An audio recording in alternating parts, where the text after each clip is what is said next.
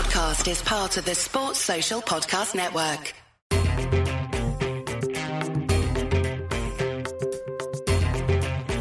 You're listening to the Armchair Cricket Podcast.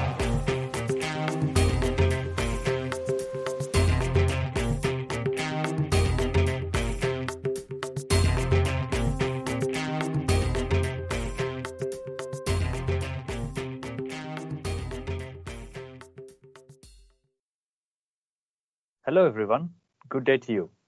Welcome to the 7th episode of the Armchair Cricket Podcast.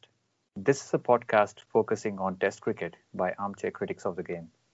We are recording this on February the 9th at the close of play on the first day, the third Test match going on at St. Lucia, England and West Indies. Thank you for all your support. Do keep listening to our podcast and also introduce this to your cricket-loving friends.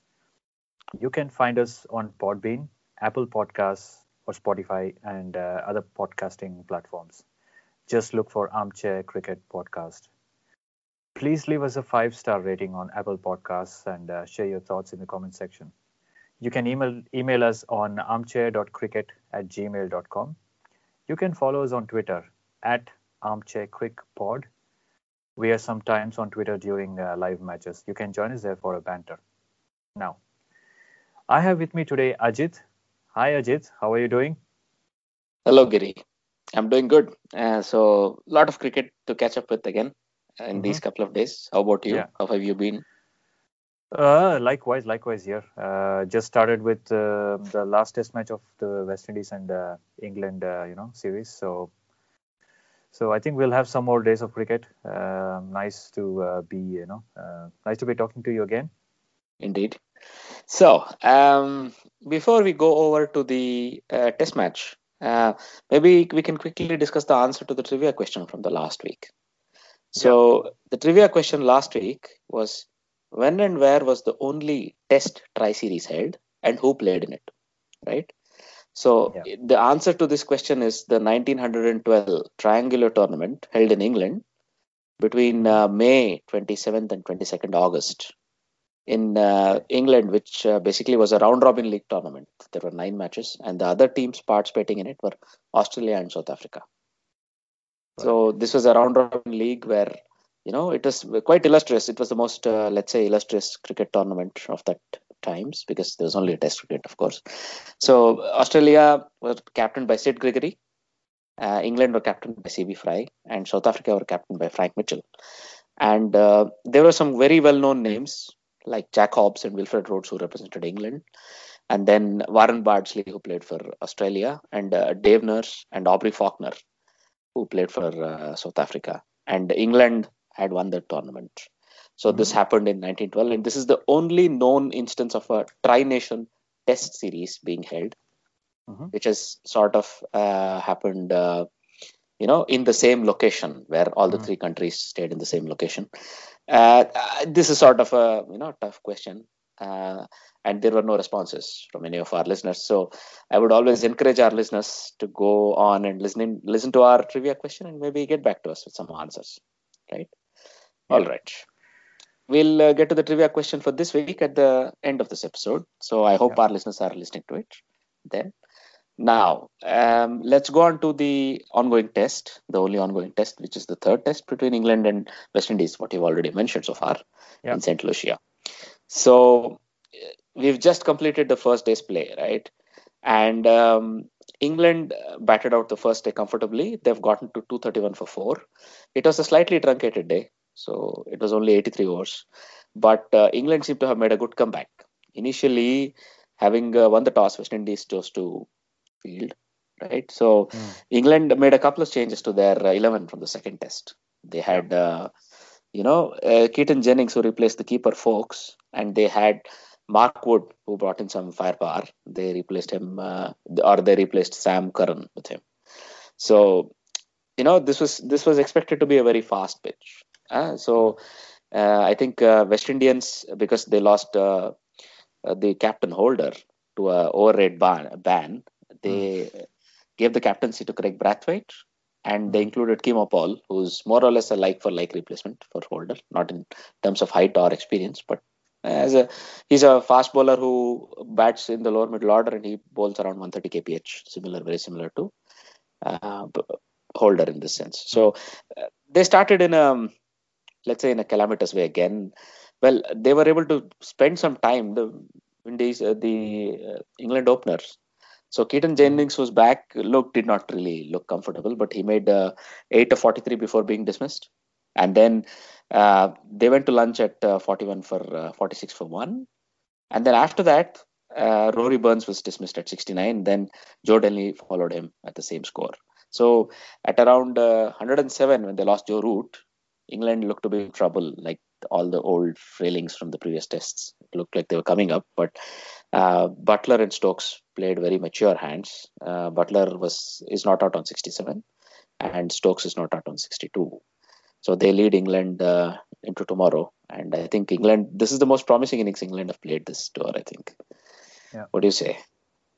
Yeah, I think if they finally, their middle order comes together and then plays a big part, I would say, especially Joss Butler and Ben Stokes. I think the dismissal of Root was a bit soft. I think he got an edge of the toe of the bat to the keeper. Okay. Yeah, I think so. Yeah, it was a weird dismissal. It was a very soft dismissal. He went after a wide one. All right. Didn't got a toe end. But apart from that, I think if you look at these two guys, Butler and Stokes, they played a very good hand. At the same time, I think Butler was a bit uncomfortable when he came in. So was Stokes. But they rode a bit of luck, and then I think the West Indian bowlers also started to tire, and yeah, that's basically it. I think they didn't have that. I think the West Indian bowlers, if you look at their performance today, they bowled quite tight line and length at the beginning. But I think they couldn't make any incisive breakthroughs after the fall of Joe Root. Although they, I think I have to say England had a bit of a good fortune there when Stokes was cotton balled to this guy Alzari Joseph. Yeah. Only to find out that it was a no ball. He had overstepped. Wow. I think it was yeah. But apart from that, I think it's definitely a better performance by England. I think this is the first century partnership in the whole series. And if I'm not wrong, this was when it was not yet a 100-run partnership. It was, I think, the third 50 plus partnership for England in the entire series.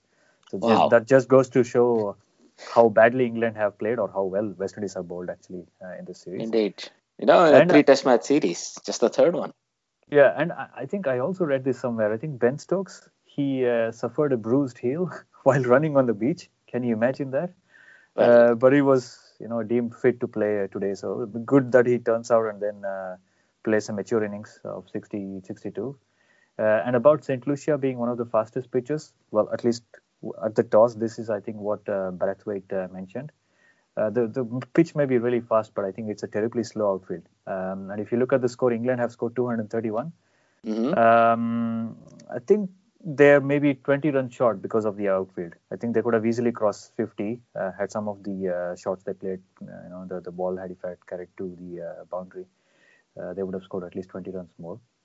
And I was also listening to this guy Jeffrey Dooge on the commentary. And he mentioned the par score for first innings here is about 320 or so, 320. And if England can get 300 or above that, they're in with a chance to force a result in their favor. And Indeed. Of course, the pitch is doing a lot. So it's still, there is a lot of seam movement. There is also swing in the air. I mean, not a lot of swing, but there is definitely seam movement. It's there. If you looked at how this guy, Kim Opal, was bowling, I think there was a lot of seam movement. He beat Ben Stokes a lot of times. He was bowling around the wicket to Ben Stokes, and he was playing for the ball coming in, but it's straightened off the pitch a lot of times, and also missing the top of off stump a couple of times. So there is a lot for the bowlers. And when England do finish their batting, and when Anderson and Broad and also Mark Wood come up to bowl, I think they will have a lot to play with. I think Anderson and Broad will probably be salivating at the prospect of bowling at West Indies. Indeed. Sort of a depleted West Indian side, I think, because Jason Holder is not playing. I think his presence means a lot to them. Their body language was not so good, I would say. I mean, I think they were a bit down today. I don't know why, but maybe they're also a bit tired physically. Nah, you got quite a lot of points, right? I mean, you basically encapsulated most of the things very well. So I think you're right. Just a couple of things. What I noticed, one at 193, when you noticed that the catch from Stokes, which Alzari Joseph caught, it looked like he had overstepped. So that could have been very crucial. If England were 193 for 5, look, they have one additional batsman to come in at this stage, right? So Best was batting below Stokes in this test because he's the keeper, and they lengthened their order by including Jennings at the top, right? So they have that meant maybe it would have been a challenging time for Bairstow to come in. Now tomorrow, even if they were to lose a wicket quickly, this is a different time to come in at 250 or so, right? And even if Best or one of the other guys get out, I think they have Moeen Ali coming in who can play a counter-attacking innings like he does normally. Indeed. So this seems like a more reasonable selection when it comes to test match cricket for this sort of conditions, right, from England. I think, in the 70s, in the late 70s, early 80s, the Dutch football team had this total football concept, right, where there were no specified or specialist players playing in a certain part of the football field, but anybody could be anywhere except the keeper, or even maybe the keeper could replace somebody else. So England were sort of heading to that sort of a territory where they had many all-rounders in their test team, right? This sort of a thing might work in a shortened format. Somehow, in the longer formats, only specialists really I think sort that's of pay very out. true. You can see, even looking back, Ponting did not choose to bowl. All these greats of their times, there are very few. Kallis might be an example, who's an exception, but outside of that, those that have been really successful in tests are usually very good at one or the other. Even when it comes to keeping, Boucher or Adam Gilchrist, had a very long career. And usually they were also unburdened. They were not captains or something. So that helps. In tests, I think captaining a test team in itself is a full-time job. And as you rightly mentioned, Holder's presence was felt today, or his lack of presence was really noticed. On the field. And you're absolutely right. So very nicely summarized, I would say. So going forward, just one small point there. I think the one-day squad for West Indies has been announced to play against England, and we see something interesting there, that Gale and Lewis are back into the squad. Gale has been given a chance to try to probably push a case for a World Cup berth. Do you think? Yeah, how old is he now? He's approaching towards 40, right? Yes, I think he's 38 plus. Yes. Yeah, and he might be a powerful hitter. I think he's not a good fielder. I think he lacks fitness. You're right. Yeah, he can barely walk on the field. I think he cannot. He's not so agile as he once was. Exactly. If he ever was. But anyway, that's another story. I don't know. I think they should have given chance to youngsters. Exactly. I think there may be a little bit of a romantic notion. Getting him a swan song possibly from international cricket, totally, as you say. But you were going to add something else to youngsters when you said, do you have anybody in mind maybe, or in general? I think you could probably hand a chance to the other big Brathwaite, Carlos. Yeah, indeed. So that's the other guy missing, indeed, from the squad. Yeah, but I can't think of anyone else. But you look at the current squad. I think they have guys like Hetmeyer. Shea Hope is also part of the ODI side, right? I think. Yes, he's in fact very successful in. And also Bravo, Darren Bravo. No, I don't think. Oh yeah, no, you're right. Yeah. Darren Bravo is also on the team. Darren Bravo. So maybe Gale is, I think, a step in the wrong direction. That's my opinion. But let's see. I mean, if he comes out with flying colors, then I will be proven wrong. Okay. Now we both will be. But look, what you're absolutely right when you say he's not as agile or as mobile as he used to be in his younger days, right? And the other point you raised is right, that his productivity is sort of very less these days. He is very explosive and very effective, but not as often as he used to be. Even in the T20 formats, he's not. He's probably performing well once every 5 or 6 matches rather than every other match, as he used to. Age is catching up with him by the looks of it. And when it comes to his mobility, when he was younger, I think he always was this cool cat. He wouldn't he's not one of those guys that likes diving around too much, physical, activity, but I think he was very quick in his younger days, I remember. But okay, I mean, that's back 15 years ago, I think. Anyway, so another thing going forward, um, Ma Samuels has been left out. Marlon Samuels has been left out, right? If you look at the Okay. list of exclusions, the rest of them sort of were left out based on their performances. Marlon Samuels was neither here nor there in the previous series. I don't know if they're sort of giving him a signal saying you need to pick up your game, or this might be the end of the road for him. We don't know for sure. When it comes to test matches, the door has been shut on him. But I don't know if this also means in the one day format they want to go ahead without him. But Marlon Samuels is also about, I think he's also about 38 or 39. So wrong side 36. of 30. For sure. Closer for sure, to 40. Yeah. Yes. All right. Some interesting points there. Let's see how this one day series, I think in one of our upcoming episodes, we'll get to cover this. For In sure. one of the upcoming episodes, when you look at it, maybe they may even revisit the squad going later into the series. We'll see. The West Indies board. I mean, let's see how it goes. Right. Yeah. All right. Very Now, interesting. shall we move on to the New Zealand versus India one dayers? Yeah, let's do that. All right. Sorry, I meant the T20s. So, okay. Would you like to maybe go through the scorecards of the first and the second T20, Giri? Let's start with the first one, All right. which was played at Wellington. Mm-hmm. I don't know what to say. I think this was a comprehensive victory by New Zealand. I think their batsmen completely kind of demolished Indian bowling attack. They scored 200 plus, and India couldn't come up with the goods. I think they were well short. So for New Zealand, this wicketkeeper, this new guy, Seifert, I think Tim Seifert, he played very attacking 84 at the top of the order, and then that basically set the tone for them. And then Kane Williamson also chipped in with 30 odd runs. For India, I think they had one of the most worst. I think this was probably their worst bowling performance in T20. I see. Or one of their worst, I think. Together, Bhuvneshwar Kumar and Khalil Ahmed, these two guys together conceded 95 runs between them. The most by a pair of Indian opening bowlers. So that's quite a lot of runs. Okay. They were hammered around the park. I mean, of course, Pandya got some couple of wickets, but also cost a lot of runs. Yuzi Chahal, I think, got a wicket, but nothing of note there. India in return, I think they had a batting collapse. There was nothing there in the batting. Dhoni got some 30 odd runs. Shikhar Dhawan was out for 29. But Team Saudi, their fast bowling attack, especially Lockie Ferguson, I saw this live. He was bowling really well. He got a couple of wickets along with Team Saudi, who got 3 wickets. So it was a comprehensive, kind of a demolition job, if you can call it that, by New Zealand against India. So India was completely exposed, I would say. But maybe it was one of their off days. That was about the first T20. Do you have anything to add there? Well, I mean, no, you covered it mostly. So, as you say, the only thing is I followed it very sporadically. But Tim Seifert, I think he was on track for a big score. He made an 84, but he was already out in the 13th over. So there is a good chance he could have gone on to probably got 100 for himself. Yeah. Right.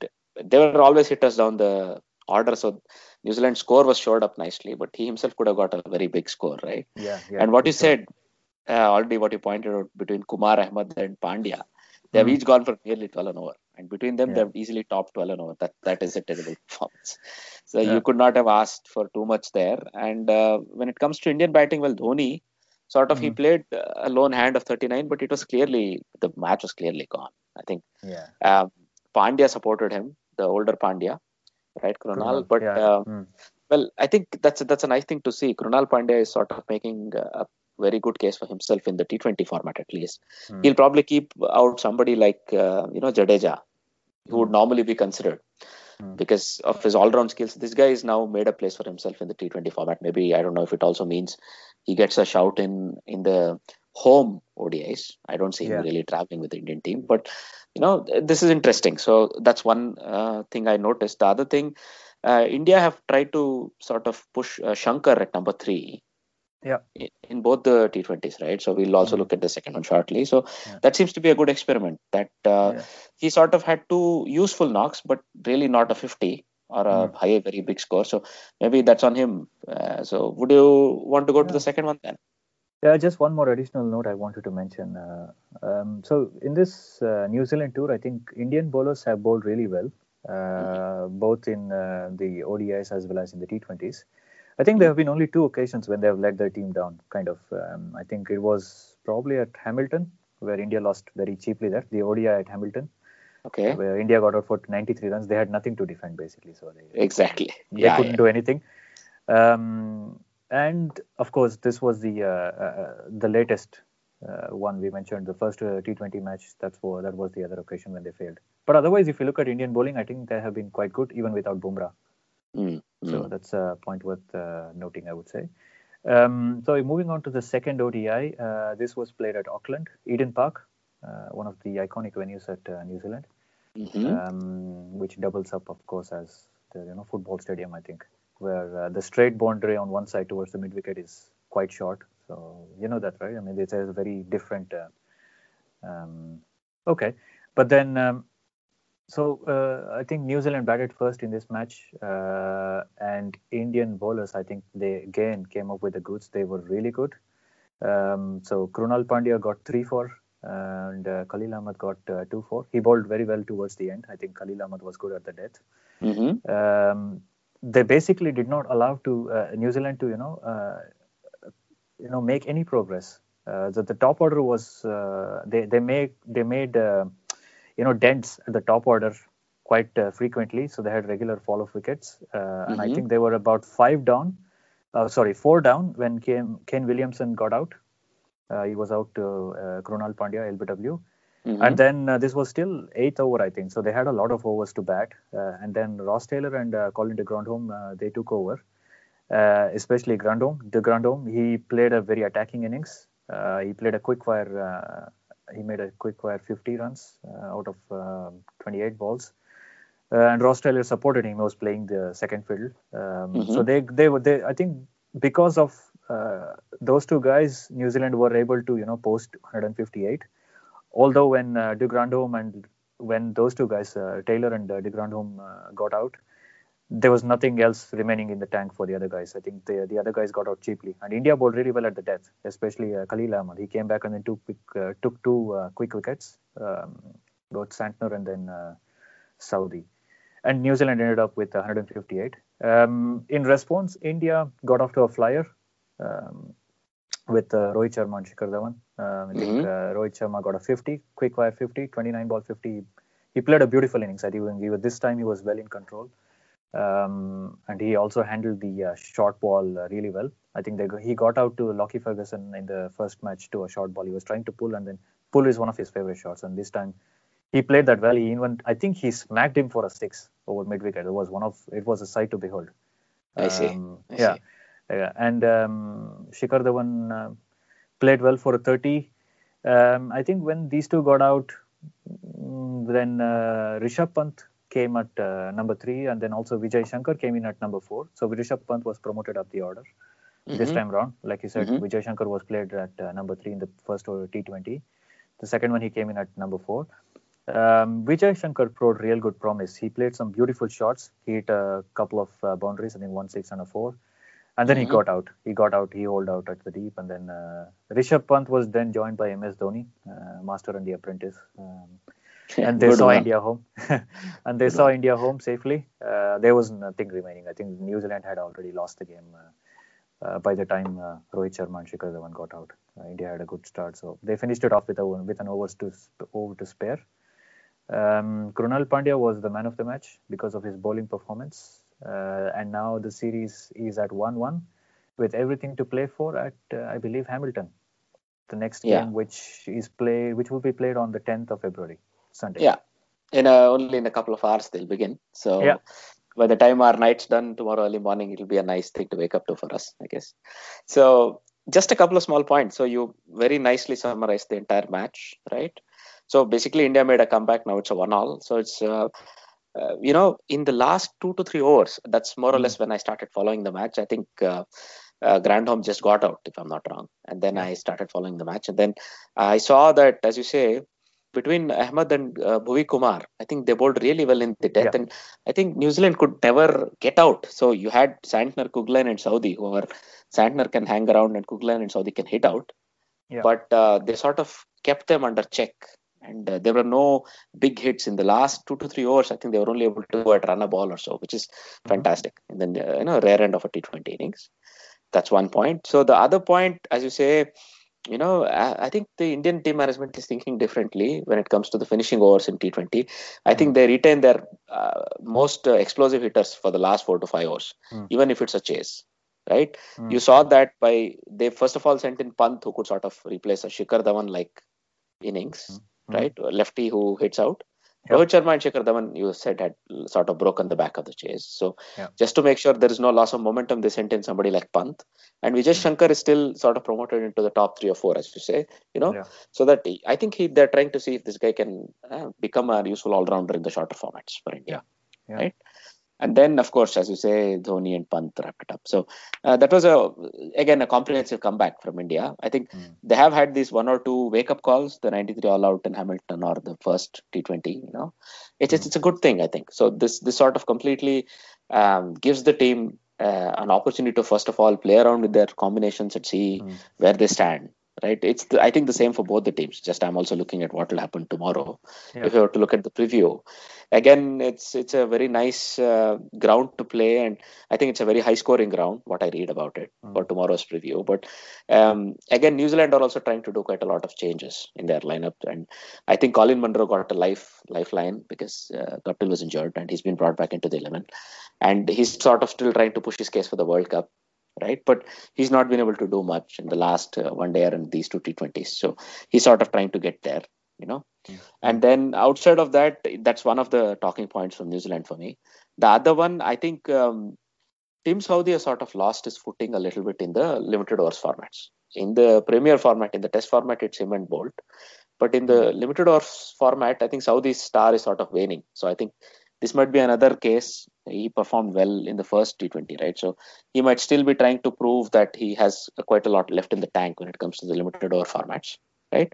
Yeah. And he even occasionally captains the T20 team. So just a couple of, battle within the battle sort of situations for New Zealand. But when it comes to India, we can see that, India has been experimenting nicely. Karthik may be promoted tomorrow instead of Pant. If let's say at whatever point in time, if Rohit Sharma were to be dismissed early, maybe we may see Karthik coming in. He's not had a role. Shankar might still be retained in the top 4. You say Karthik will not play the role of a finisher in that case because that's his stipulated role, right? I mean, that's what he's. You're right.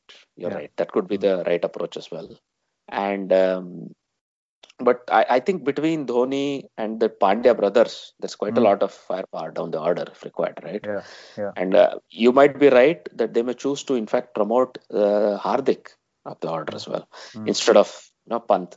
So we have a good lineup. This is not a problem. It's mostly going to be a battle between the bowlers again tomorrow. This is what I predict, right? Because it's a high-scoring ground. It's going to be a very entertaining series decider. And if you were to look at the overall picture, this is the end of, let's say, the touring season for India. They have had a very successful tour of Australia and New Zealand. And I think near the end of the tour, they would want to take it out on a high. They would want to win this T20 tour. This might be a target the Indian team might have for itself, right? But I think even if the end result is not in India's favor, even if they lose tomorrow, I think it should still be okay. Overall performance has been good, and they have a lot of things they have ticked off, from their checklist in preparation for the World Cup. So the only thing that's important is they should not let any kind of complacency to set in. I think that's important. So they should keep everybody on their toes. Right, you're right. And I think by shuffling this order, they are trying to do that. More people get game time, and also more people are a bit, there is no set roles. I think the top 2 are fixed in stone, and when Kohli comes back, probably he'll take the number 3. Right. Outside of that, I think they want to keep the rest of the batting lineup very agile, so that they can keep rolling it around. So this was the men's T20. If you were to look at the women's T20 quickly, so this every T20 between in India and New Zealand has been a double header. So the women get to play first on the same ground, then they go back. So the men's get to play. So if you were to look at, the first T20 between New Zealand women and India women, so it was again New Zealand women batted first and they scored 159. India women could not chase it and they were 136 all out in the last over, right? So the New Zealand women had a strong start. They had Sophie Devine who made 62, and then the captain Satterthwaite made 33, and they were not able to really kick on and get a very big score, but they had a strong finish. And then the Indian team started really well. The batters, Mandana and Rodriguez, gave them a good start, but none of the middle order could, capitalize on it. And we still saw that sort of. I think Mithali Raj has been kept out of this lineup again, so it's sort of a. I think they're trying to let her know that maybe they're trying to experiment with younger players, somebody who would probably serve Indian team well in the upcoming decade or so. And Mithali Raj's star is sort of undoubted, but let's say they're trying to also see if more people can fit in, right? In the second one as well, Indian women batted first. They could only get to 135 in spite of Rodriguez and Mandana again playing very strong hands. But the women, again, the New Zealand women, again, Susie Bates, the other opener, this time took over and scored a 60. And they had a strong opening partnership that basically meant there was not, and the score was not so tall that it was going to be tough, right? So that basically meant the New Zealand women comfortably chased the target down. The only interesting thing, they made it a little bit too interesting in the end. It was going to be always a comfortable chase, but they chased it off the last ball. So they stretched it to the 120th ball of their innings, but they still clinched the victory. So the series is gone for the Indian women's team. But I think Harmanpreet Kaur has come out and said that they've had a lot of learnings between the one-dayers and the T20s, right? So this was like a quick roundup of what's happening. And again, tomorrow, the New Zealand and the India women first play at T20, and then the men's team get to play. Yeah, when the match is played tomorrow, I hope that nothing really controversial comes up like we had regarding DRS the other day with Daryl Mitchell in the second T20 between India and New Zealand. Right. You remember that one? He was given out LBW and Sneeko said there was no edge, but Hotspot showed an edge, but then it was inconclusive, and then they stood, they stuck with the on-field decision of out. What's your opinion on that? It was a very weird event. So when you're especially playing out these replays on the big screen, the entire crowd and the players could clearly see. First of all, Sneeko did not pick up an edge, but Hotspot showed an edge. So I think currently the trend or the ruling from the world body is that in such situations, Sneeko always has a higher weightage than the Hotspot, because I think Hotspot technology is not completely worked out through all its kinks, because earlier when the Hotspot was introduced, if you remember, there were already some issues with some parts of the bat being highlighted because of the type of stickering on it, or when the batsmen apply some tapes to the edges to keep the bat edge from splitting. These sort of had a higher, let's say, rating on the Hotspot. Because of these things, the technology is still being sorted out, and this basically means I think the Sneeko always has a higher value. So Sneeko is more reliable than Hotspot in this case. Exactly. But what about ball tracking? Is that all bulletproof? Well, I mean, with ball tracking, I think if you remember, the Indian cricket team was the last team to accept DRS usage, right? So they fought it for 2 years. So. Especially with under Dhoni, I think when Dhoni was the captain, he was really hesitant to approve of this DRS technology. Indeed. He didn't allow that. He was one of the influencing factors there. Correct, you're absolutely right. Go on. And also some of the previous seniors in the team, Dravid, Tendulkar, I heard, were not very comfortable because, as you said, the ball tracking technology has come a long way in the last 5 years or so. In its initial phases, the ball tracking technology was not really reliable, especially when it came to bounce, right? They were not sure about whether the bounce of the ball was always correctly predicted. So because of this, the Indian team was unhappy. This seems to have been, again, sort of become a minor incident, because Daryl Mitchell, I think when he was dismissed, we saw him sort of go and even appeal to Rohit Sharma, or even have a chat with him saying, why don't you withdraw the appeal or some such, right? And it was very clear, it looked odd.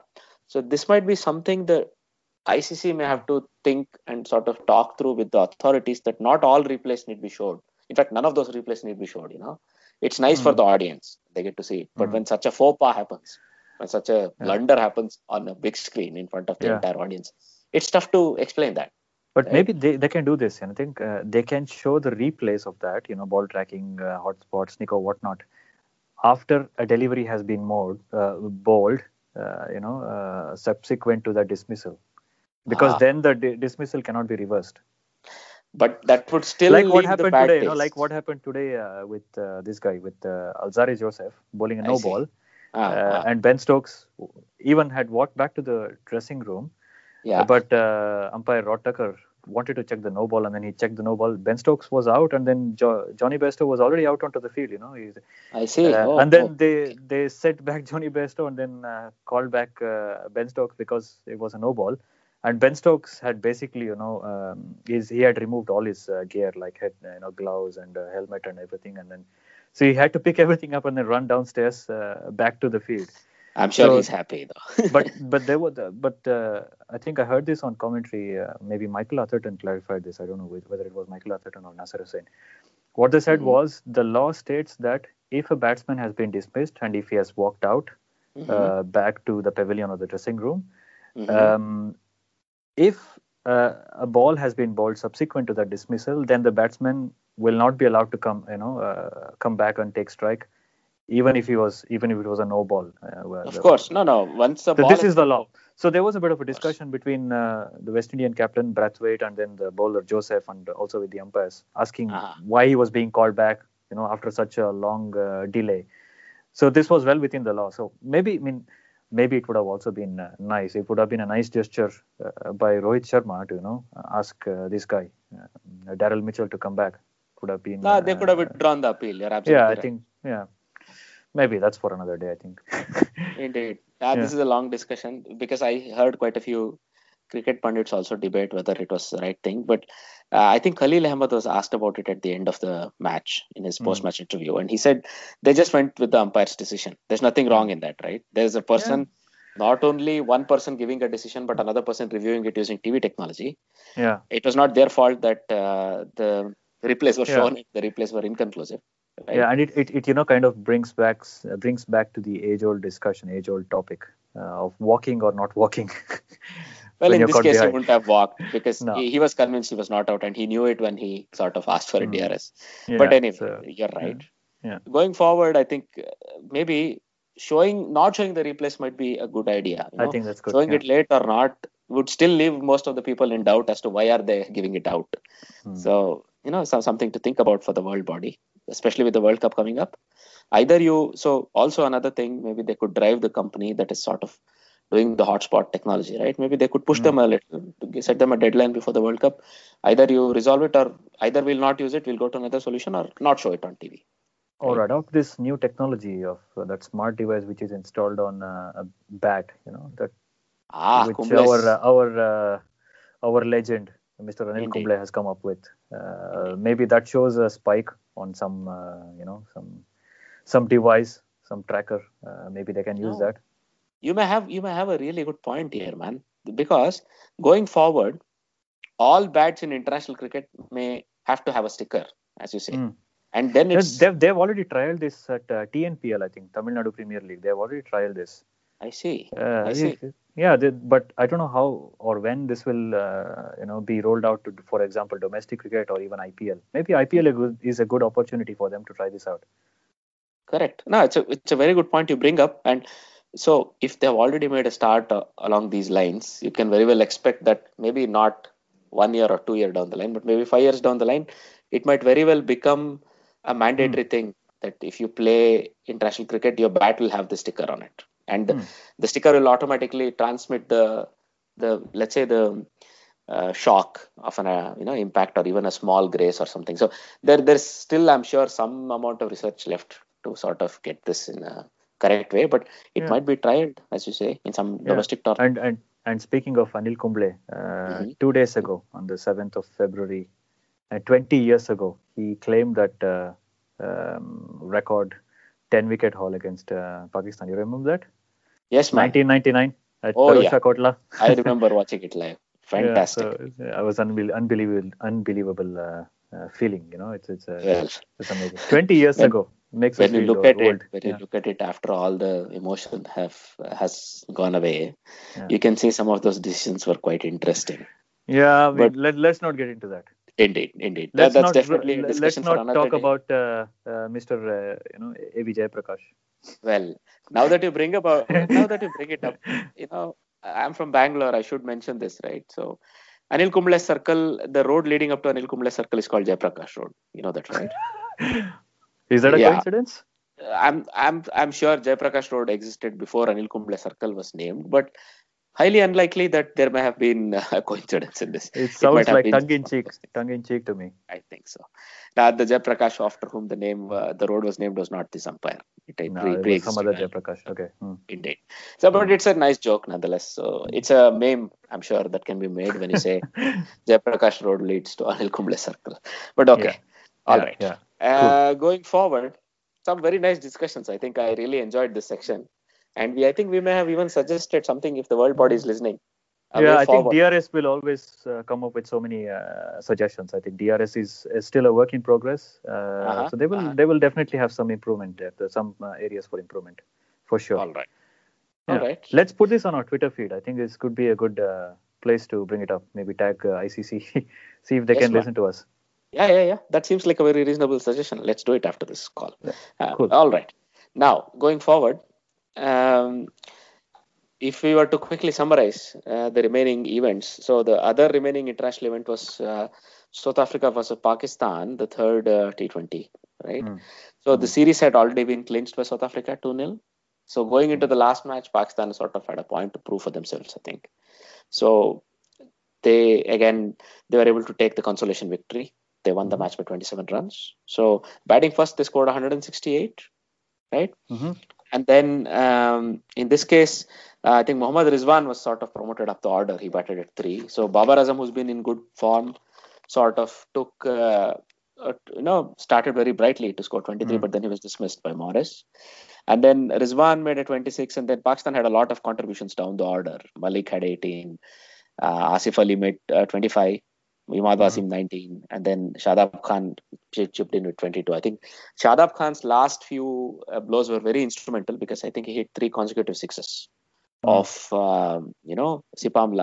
No, not Sipamla, but Pehlukwayo. So in this case, he was able to take away the momentum from Pakistan, from South Africa. They were looking at a 150 sort of score. Suddenly it ballooned to 168. And then when South Africa came out to bat, Pakistan was really fired up, especially Mohammad Amir. I think he had a point to prove. So he took 3 wickets as well, right? And then Henry van der Dusen scored a 41, but nobody really clicked in the South Africa top order. And it was left to Chris Morris, who scored a very attacking 55 of just 29 balls. But really, nobody supported him. And then, it was a comfortable victory in the end for Pakistan. So, due to his very, aggressive nature of finishing Pakistan's innings, Shadab Khan was named the man of the match in the last match. And due to his very good contributions throughout the series, David Miller was named the man of the series. Also the captain of South African team, right? Of course, he took over the captaincy from Faf because Faf was resting. So I think this has been overall a good series again for South Africa. And for me, it's a bit of a surprise because in the limited overs formats, I always felt Pakistan would be the heavier or the stronger team. So, but it looked like South Africa edged them in both the one days and the T20s. So, unfortunately, Pakistan don't win any of the series in this tour, and they go back with a little bit of a disappointment, I must say. But also without Sarfraz, I think there are a few other issues off the field as well, right? So, I think it's fine. I don't think their World Cup preparations really took a big hit. Because in the upcoming PSL, which starts in a week's time or so, I think Vicky Hartar has hinted that Pakistan, the players who do well in PSL would still be considered, would still be able to put their hands up for the World Cup, right? People like Wahab Riaz and other people, right? They would be able to sort of stake a claim to get a chance in the World Cup. Would Wahab Riaz still be considered for a World Cup spot, do you think? He could be a bolter. He could be an outsider because if you remember, he had a very interesting contest with Shane Watson. In 2015. Yeah. So he is able to do that at the highest level. And you may not, he has some issues with the coaching staff or the coaching staff are not happy with his fitness and so on or his attitude. But if all that aside, he might be the 15th man on that squad for Pakistan. But he's not Because very you have, consistent. That's my issue with him. He's not very consistent. That's the problem. but you have Usman Shinwari in the squad who's sort of similar. He gets 4 wickets one day and But then. Wahab Riaz is much faster than this guy, Shinwari. I think consistently Wahab Riaz might be faster. Shinwari hits 150 occasionally, but he also drops down to 136 in the next ball. So you're not sure about it. So I think you might be right. And let's see. I think it might be a nice contest between those. But guys. they do play Australia at home or in the UAE in March, so that's not far away. So once the Australian one day team finishes the India one day leg, I think they go to UAE. You're right. Yeah, cool. Right. Okay. Now then, this brings us to the other big thing we wanted to discuss. This is the result of the Ranji Trophy finals. Yeah, the domestic circuit in India. Right, yeah. The pinnacle of domestic cricket in India, Ranji Trophy. The finals was played between, we talked about this last time, Ajit, Vidarbha and Saurashtra. And you had, or I had predicted that, I had wished that Saurashtra would win, and you had said as a counter point that Vidarbha would win. And lucky you, Vidarbha won. So I owe you a jar of jelly beans. Next time we meet, I'm going to pass it on to you. Why jelly beans though? Something to do with Zahir Khan or? No, just as a tribute. Thanks. I'll take them in kidney beans if you don't mind. I like them better than jelly beans. But sure. All right. Okay. All right. I'll make the change then. Cool. Right. So Vidarbha and Saurashtra. So all in all, this was played at Vidarbha's home ground in Nagpur. And I think we mentioned this in our previous episode that it was neck and neck in the first innings. There was only a lead of 5 runs for Vidarbha. Mm-hmm. And when Vidarbha came out to bat in the second innings, they scored 200 all out. It was a bit of a struggle, but then I think they made to that score thanks to this guy Sarvate, who is actually a left-arm spinner, right? So he put up an all-round performance, if you can call it that in this case. So with that 38 runs he scored towards the end, Vidarbha were able to come up with 200. And then Saurashtra were completely outclassed. I think Saurashtra were bowled out in the second innings for 127. With no contribution, unfortunately, from dear old Cheteshwar Pujara. I think Cheteshwar Pujara kind of failed in this match, which is sad to see because I was hoping he would do better than one in first innings and a duck in the second innings. So there was no real contribution from the middle order, and Saurashtra kind of struggled. Sarvate, the man of the match, he picked up 6 wickets in the second innings. Again, I think worked Pujara, worked him out. Exactly. So twice. So he must be his, what is it called? Betmar. Yeah, kind of. And then I think in the end it was 127 all out, and Vidarbha won by 78 runs quite comfortably, thoroughly deserving. They retained the Ranji Trophy. Some other things to point out there. Veteran former India batsman, Mr. Wasim Jafar. If you look at his whole season, I think he had a prolific season, and he's 40 years old. Remember that? And he scored more than 1,000 runs for Vidarbha this year. I think you mentioned offline 3 centuries. In this season. Yeah. So, do you want to talk more about him and Sarvate? Yes, man. So indeed, these two men have been really crucial in Vidarbha's victory, right through the season. So, I mean, just a couple of facts. So, one, as you said, he scored more than 1,000 runs again this season at a very impressive average, 65 plus, right? And then not only that, I think his experience and his mentoring sort of a role in the season is very much appreciated by the Vidarbha team, right? He's not only contributing with the bat, but also trying to get quite a lot of mentoring in for the next generation of Vidarbha cricketers. This is point number 1. Point number 2, as you said, he's sort of trying to outshine his own nephew, who's Arman Jafar. I think he's on the fringes of the Mumbai or Maharashtra. Right? Maharashtra, I think. Yeah. I see. So I think this uncle is showing the nephew how it's done, right? And the other thing, He nearly had a 4 tons in a row. I think a very bad pitch against Saurashtra itself earlier in the season. Otherwise, he would have had 4 tons in a row at 40. The amount of the concentration and the fitness this guy is able to bring out, it's fantastic, right? Yeah. So this is one counterpoint. The other one is, of course, Mr. Sarvate. He's. I read an article, very interesting article on Cricinfo on how he comes from a very tough background where his father was paralyzed when he was very young and his mother became the breadwinner. And he comes from a family of cricketers. So his granduncle also played for India, right, in the 50s. And so it's a well-known cricketing family in those parts. But he had to really struggle to make it even to the Ranji team. And even leading up to this season, he was not a regular in the Vidarbha 11, right? So then he was able to break through, and this was sort of his breakthrough season. He's already 29, but nonetheless, it's promise coming through late, but still he's sort of repaying all those people that put all this hard work into his background to get him to where he is today, right? One other person I would like to mention quickly is the coach of Vidarbha, Chandrakant Pandit. Yeah. This guy is very keeper, good. right? Yes, former India keeper, indeed. And this guy is quite something because in the last 4 years, at least one team coached by Chandrakant Pandit has been in the final in the last 4 years. So, and this guy has also won it with Mumbai previously as the coach. So he's very good. He comes with a pedigree. Yeah. He comes with quite a pedigree, and also if you look at the players, what they say some person says he's like a 12th man, some person says he's like my uncle to whom I can talk whatever I want. Some person says he's a very hard taskmaster. It's very interesting. So there are a couple of very interesting articles on Cricinfo. One of them is about Chandrakant Pandit. The other one, I think you already sort of covered it in the previous podcast when you said how Cheteshwar Pujara was worked out, in the first innings. And there is an article that sort of also gives the same thinking, quite a lot of impetus on how Sarvate and between them, the coach and Sarvate, they sort of worked how to get Pujara out.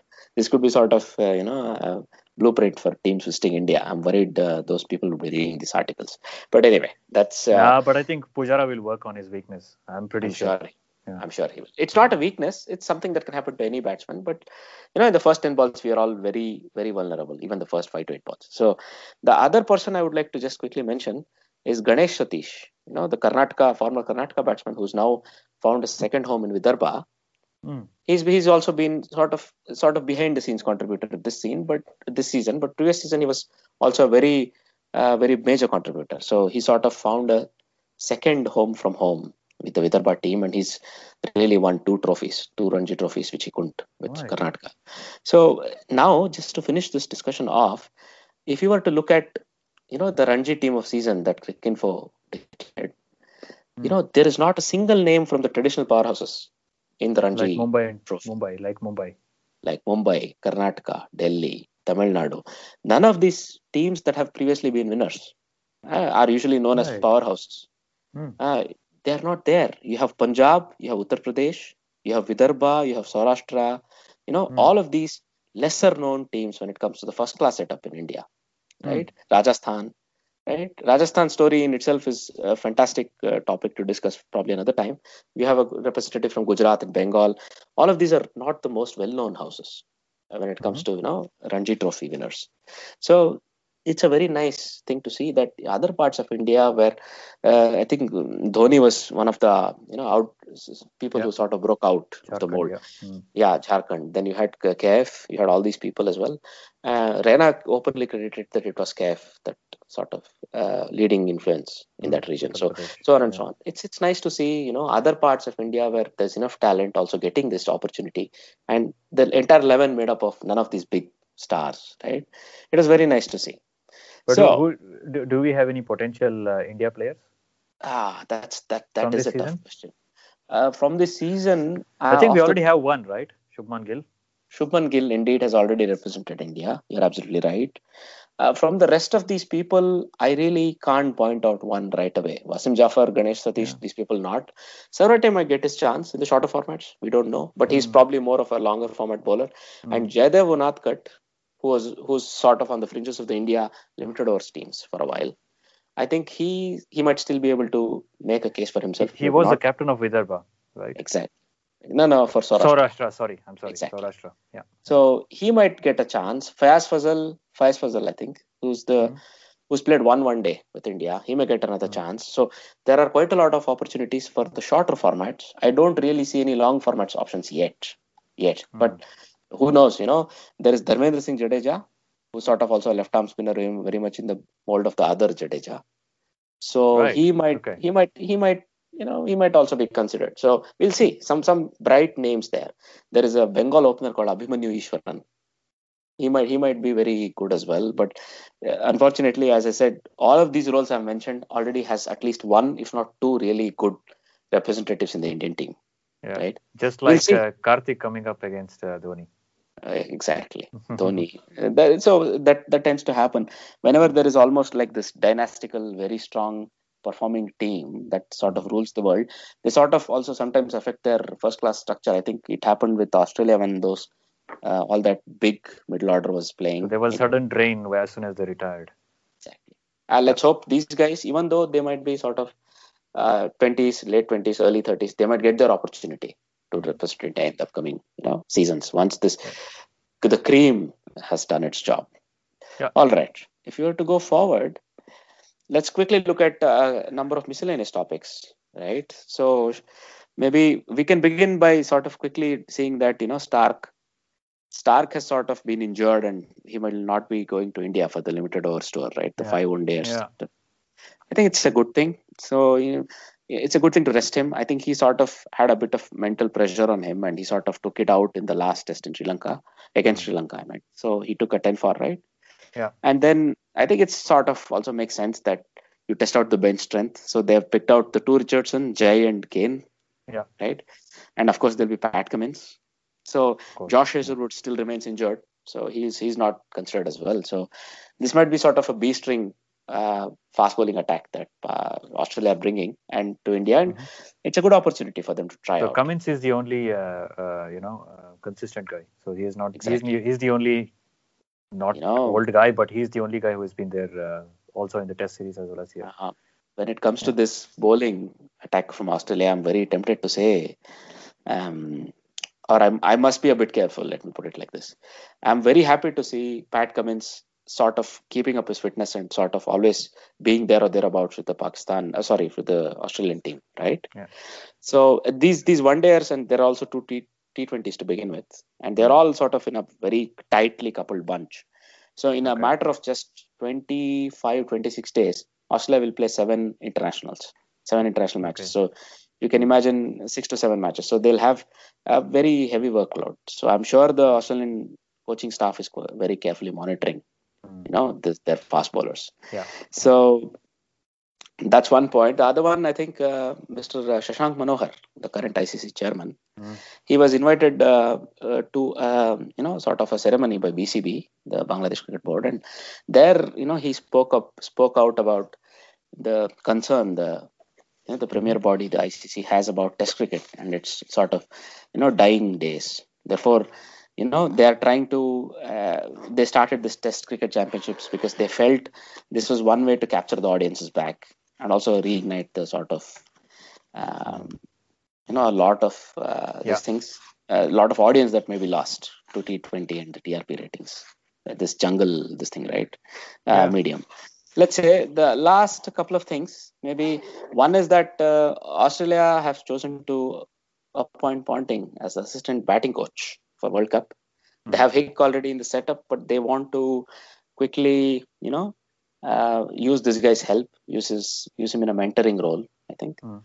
And the other thing, of course, I think David Shaker has chosen to step down as the Australian fast bowling coach. And Troy Cooley will be replacing him. I think this sort of shows there may not be all bonhomie between the coaches in Australian setup, but that's fine, I guess. These sort of changes come and go. But Lyon gave him a very nice tribute, saying he's speaking on behalf of all the bowlers when he says he really enjoyed working with him and so on, right?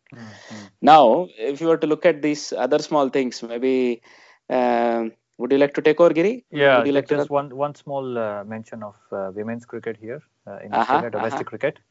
So there was a game played between there was a match played between South Australia and New South Wales, I think it was a 50-over game. Mm-hmm. And South Australia were bowled out for 10 runs, the whole team. Wow. 10 runs and Okay. within 10 overs. So I think the top scorer in their team was extras, 6 runs. And the only other batsman to get their runs, I think, was somebody called Mansell. I don't know the full name, sorry. And she got 4 runs, and that's it. So New South Wales chased down the score for the loss of 2 wickets, to be honest. So it's also a bit of a surprise, 10 runs. So they made the chase successfully. So it's 10 runs, the whole team getting out. It's a weird thing. I think the Cricket Info has called it imperfect 10. Like the perfect 10 Mr. Anil Kumble had in 1999. This is imperfect and not a good record to own. Well, yeah, I mean, that is a shocking thing. I mean, Yeah, it's at the highest level or just Yeah. at the first class level to notice that, but can happen. Okay, so that was a very eventful Yeah. number of things to discuss this episode for us, Giri. So if you were to look at what are all the things that are coming up in the upcoming episodes, we have still a lot of exciting things. So, you have this South Africa-Sri Lanka series coming up, right? And these clutch of one-dayers where Australia travels to India or, all of these nice new tours. Then, of course, PSL begins next week and BBL is sort of coming to its conclusion, right? Yeah. They have their semis and finals in about Next week. 7 to 8 days time. Yeah. Right. So nice. It's all good. So I think we have a lot to look forward to in the upcoming episodes. Before we sign off for this week, I would like to ask the trivia question for this week. So the trivia question for this week is Wasim Jafar, about whom we had a few things to say this episode, has a very unique record when it comes to the Ranji Trophy finals. Can you name what is this very unique record that Wasim Jafar has when it comes to Ranji Trophy finals? This is the trivia question for the week. All right then, Giri. Thanks a lot for your contributions and very nice inputs this week. Yeah, Okay. Thanks, Ajit. We'll speak soon in the next episode. I think we'll have a lot to say next week as well, like you said. And let's closely follow England and West Indies Test match. I think it's going to be a cracker. Indeed. All right then. So keep listening to the Armchair Cricket podcast and don't forget to get in touch with us through our Twitter and mail. Thanks a lot, guys. Have a nice day. Bye-bye. Thank you. Bye-bye.